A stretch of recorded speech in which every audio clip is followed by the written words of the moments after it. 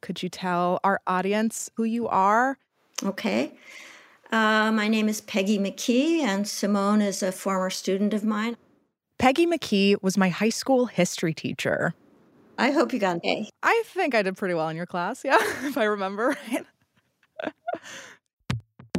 So I'm talking with Ms. McKee because today we're revisiting a whole year of making Not Past It. And in some ways, Ms. McKee and I have similar jobs, getting people to care about history. Her style was all about commanding the classroom. I was not, until very late in my career, a big fan of, what's the word for it now? Project-based learning. I wanted to be the sage on the stage.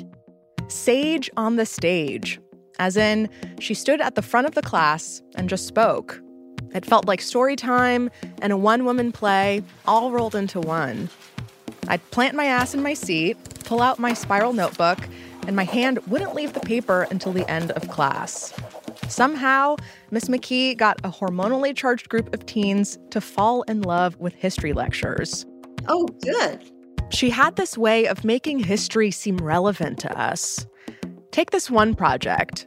We'd been learning about World War II, and Peggy wanted us to step into that world with a movie. Oh, that's right, the movie project. Yeah, the movie project, yes. And I think I was struggling to choose one, and I came to you for a suggestion. And you recommended that I watch Au revoir les enfants, Goodbye Children. Yes, yeah. What an amazing movie.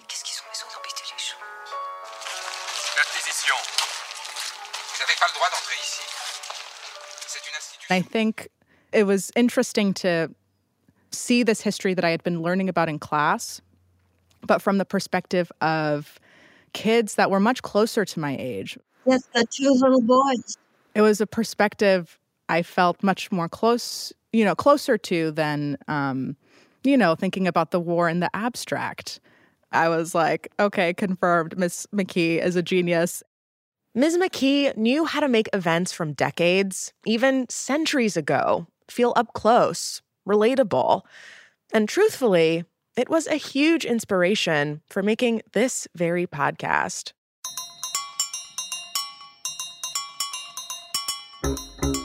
From Gimlet Media, this is Not Past It, a show about the stories we can't quite leave behind.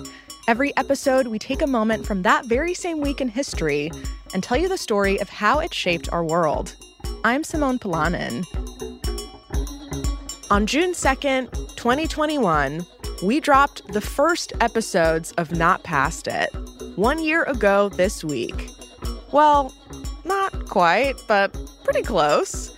Hey, we're a history show, not a math show, okay? Today, we're looking back at some of my favorite episodes, playing some never-before-aired tape, and diving into the lessons I've learned in trying to make sense of history's tangled web. Can't promise I'll live up to Ms. McKee. I mean, few of us can. But I've got my own little nuggets of wisdom to share. Class is in session after the break, and attendance is mandatory.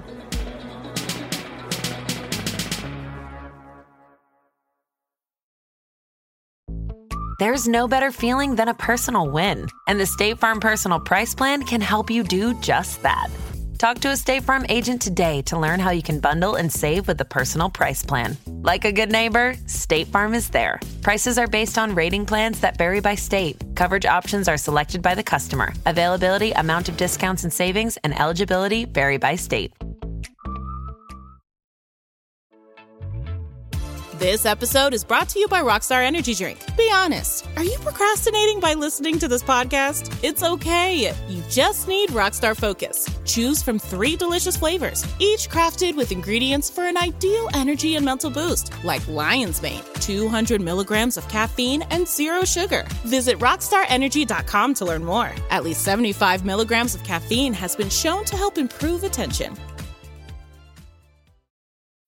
When you need mealtime inspiration, it's worth shopping Kroger, where you'll find over 30,000 mouth-watering choices that excite your inner foodie. And no matter what tasty choice you make, you'll enjoy our everyday low prices, plus extra ways to save, like digital coupons worth over $600 each week. You can also save up to $1 off per gallon at the pump with fuel points. More savings and more inspiring flavors make shopping Kroger worth it every time. Kroger, fresh for everyone. Fuel restrictions apply.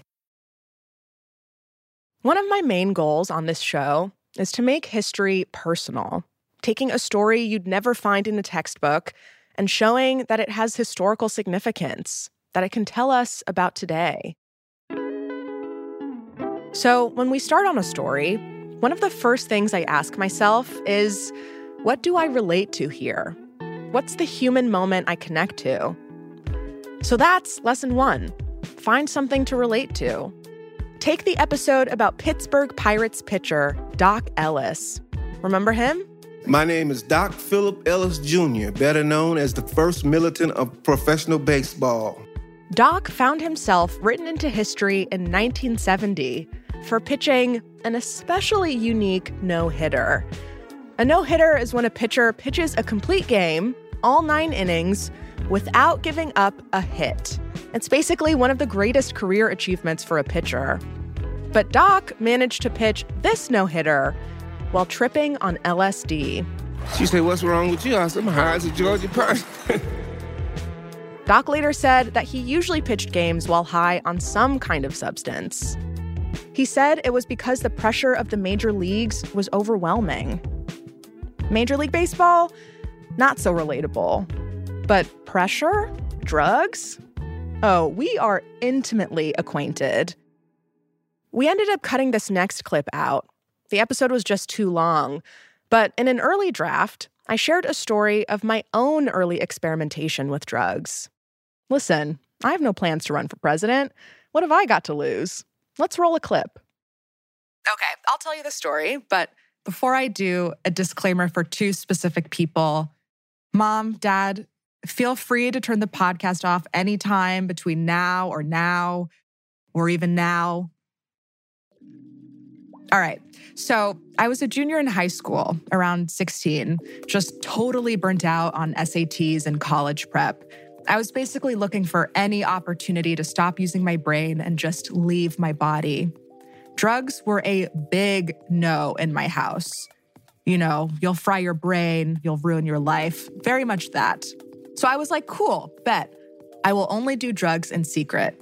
My friends and I spent like weeks trying to cop. We didn't know what we were doing. We were the kind of suburban kids who pestered adults outside of convenience stores to please buy us a handle of Malibu or whatever. But then, one day, we heard that this one girl's boyfriend knew a guy who knew how to get us some weed. Perfect. I told my mom I was sleeping over at my friend's house, the old classic move, and we headed straight for this guy's house. When we showed up, he was telling us all about how you can tell we got the good stuff because of the little red threads and whatnot. And he was like, you know what? Since it's your first time, I think the best way to do this is to go out and hotbox the car. So 5 of us piled into this little sedan, and I smoked my first weed. It was underwhelming. I just ended up eating a bunch of Wheat Thins. We ended up cutting this, but the exercise was helpful. It encouraged me to keep attuned to these opportunities for empathy, for connection, and to start approaching stories of the past from a much more intimate place. And that led me to this other story, another moment when the past felt personal. And it touched on, I'd argue, a deeply important, truly fundamental piece of history. Everyone's talking about the Paris Hilton sex tape. That's what really people are talking about right now. I have seen it. You did? What'd you do? You went on the internet? It was just. How did you see that?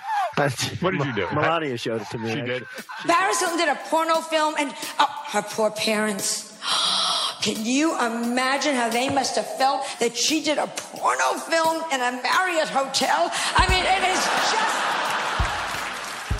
The sex tape, One Night in Paris, featuring Paris Hilton and her then boyfriend, Rick Solomon, was released commercially on June 15th, 2004 by an adult film distributor.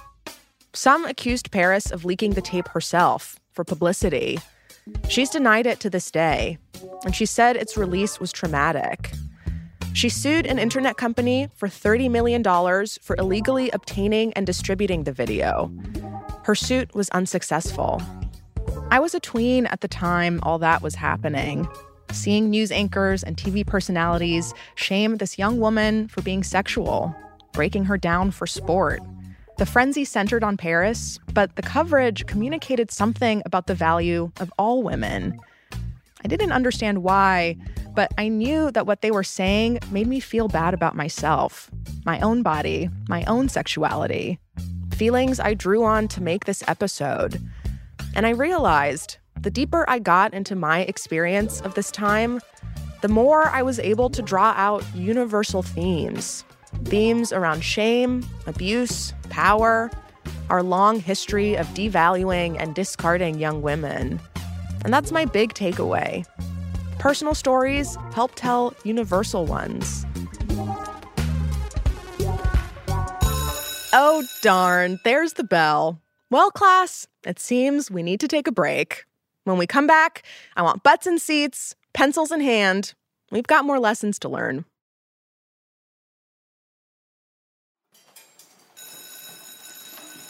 Welcome back, class, to Lessons I've Learned After 1 year of making a history podcast, the world's most specific TED Talk.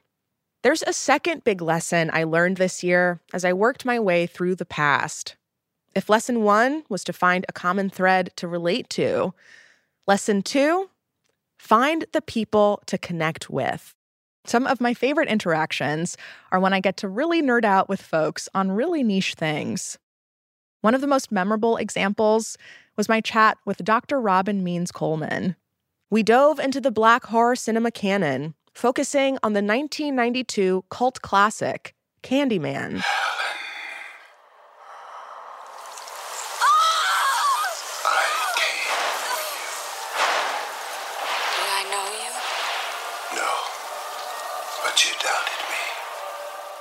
Dr. Coleman is a communications professor at Northwestern University.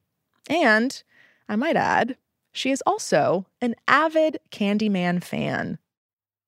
Here's a moment from our conversation that didn't make it in the episode. Well, we can start off with a bit of a fun question. Will you say Candyman 5 times with me? Shall we do it? Let's do it. Let's do it. Ready? Yes. All right. Candyman. Candyman. Candyman. Candyman. Candyman. Candyman. Candyman. Candyman. Candyman. Hey, that was a dirty trick. Oh, man. I walked right into that one. Wow. Well, pray for me. We'll see how this goes. Candyman hasn't come for me yet. Thankfully, my angels have been working overtime. But I'm still keeping an eye out for Selena, if you will. I loved talking with Dr. Coleman. Her enthusiasm got me excited. And I realized it's all about finding the right person to take you into the rabbit hole. That helped a lot when we got into stories that were especially dense. And few stories are more dense with detail than the downfall of Enron. Enron was one of the biggest energy companies in the U.S. until it collapsed after its shady accounting was revealed in 2001. I got to connect with someone from the center of the story. That someone was Sharon Watkins. For better or worse, I'm known as the Enron whistleblower. So it's been 20 years since Enron collapsed and 20 years since I've had that label. But I've been really going around the globe speaking on leadership, ethics, leadership failures, signs of a culture that might be going rotten. Sharon was a vice president at Enron when, back in 2001, she stumbled on massive internal accounting irregularities. She eventually testified about what she found to Congress. I was highly alarmed by the information I was receiving. My understanding as an accountant is that a company could never use its own stock to generate a gain or avoid a loss on its Talking with Sharon helped reframe this huge story of white-collar crime and failure of corporate ethics into a personal story. And I wanted to share with you some pieces of my conversation with Sharon that we cut for time. I asked her why she chose to speak up, and Sharon brought me back to her childhood, small-town life in Tomball, Texas, where people kept an eye on each other. I mean, it's the silliest story, but I wanted my mother to buy ice cream sandwiches at the store. And I was little, and she just, no, we don't have ice cream sandwich money, it's not going to happen.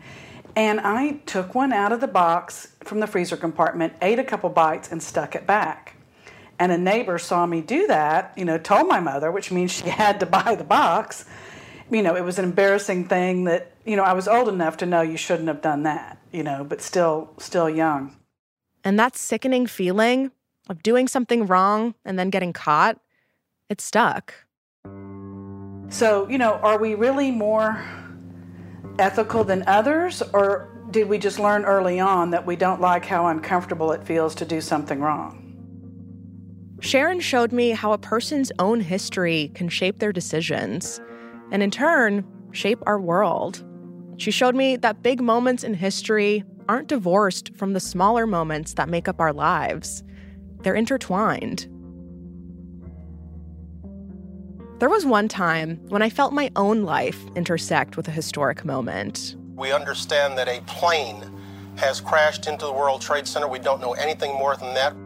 We were putting together an episode for the 20th anniversary of 9/11, and I had a hard time reconciling the tragedy of the lives lost that day with my own feelings about the intense Islamophobia and xenophobia that ripped through the U.S. So I went back to that lesson, find people to connect with, and I reached out to Dr. Jacob Hamm. He's director of the Center for Child Trauma and Resilience at the Icahn School of Medicine at Mount Sinai, and a clinical psychologist. I talked with him about how jarring it was to feel like I wasn't having the correct response to 9/11. Any patriotism I could have mustered was so far outweighed by the disgust I felt at the growing xenophobia. I was afraid for all my family who had immigrated to the U.S., for my parents. When I talked to Dr. Hamm, these feelings were still painfully fresh. I was pretty quick to start crying. I'm upset that America doesn't love my parents as much as I love them, I guess, in a way. Which feels, saying it out loud, it feels a little naive to say that, but I was upset. I was upset by that. And so to then feel like I'm being called to unite, as sort of hard and scary as it is to say, there's a part of me that's no, fuck you. I don't want to unite. And so I think this call for unity, I think that's why it feels like such a slap in the face. I didn't get it either.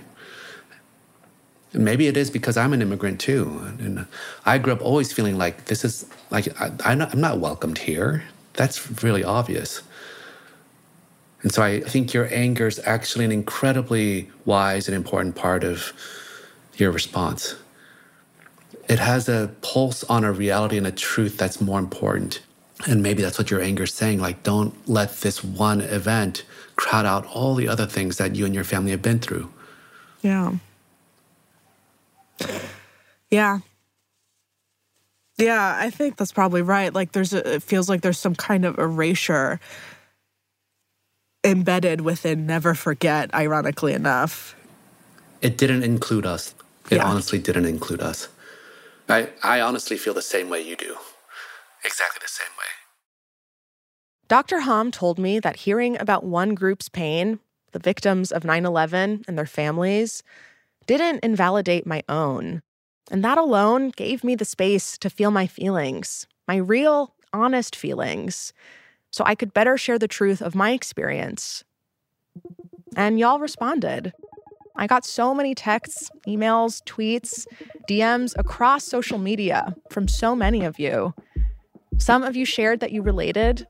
that you had felt a lot of the same things but never felt comfortable expressing them. Some of you wrote from abroad, saying you appreciated hearing this kind of perspective coming out of the U.S. Some of you even shared that the episode prompted conversation between you and members of the military in your family. Here I was, sharing my tears and pain, and there you were, meeting me with your own stories, your own openness. It made me feel connected to you. So thank you, truly. And this brings me to my big takeaway. History is a mess. It's a tangle of facts and events and perspectives. Our job is to make meaning of it. Or, as my teacher Peggy McKee says, untangle its significance. The event may be finite, but its significance is not. It's not a straight line. It's not A to B equals C, but it's a circuitous line. But that's what history is. The stream doesn't run straight. It runs all around. Trying to make sense of history can sometimes feel like when you're trying to untangle your jewelry. Like when you have a really bad jumble of necklaces and you're painstakingly trying to separate each finicky little chain. I know that with history, I'll never unravel it all. But today, I can understand the world a little more than I did yesterday. And that works for me. So join me next season, and let's untangle it together.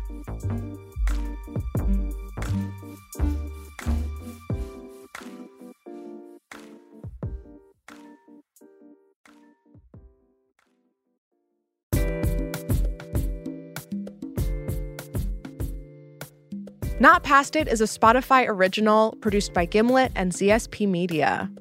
Next week, we're looking back at a 100-year-old battle over what to teach in public schools. When you create that false equivalency, that you're either for us or you're against us, right? It's either the Bible or science. You know, that tends to bring people together. And on this very special Not Past It, I gotta make some very special shout-outs. This episode was produced by Nick Delrose. He hustled to make this episode, deadline king. The rest of our team is producer Sarah Craig, our resident environmentalist and animal lover. Our associate producers are Julie Carley, master of jokes, stuns with the puns, and Ramoy Phillip, with his velvety voice and passion for the WNBA. Laura Newcomb is our production assistant / fountain of fun and fresh ideas. The supervising producer is Erica Morrison. She keeps our train running, and the Bravo reference is coming. And thank you to all the folks who've helped us make this show over the last year. Jake Maya Arlo, Matthew Bowl, Tom Carroll, Kinsey Clark, Katie Feather, Bobby Lord, Amy Padula, and Maura Waltz. Editing by Annie Gilbertson, Zach Stewart-Pontier, and Andrea B. Scott. Fact-checking by Jane Ackerman, sound design and mixing by Hansdale Shee, original music by Sax Kicks Ave, Willie Green, Jay Bless, and Bobby Lord.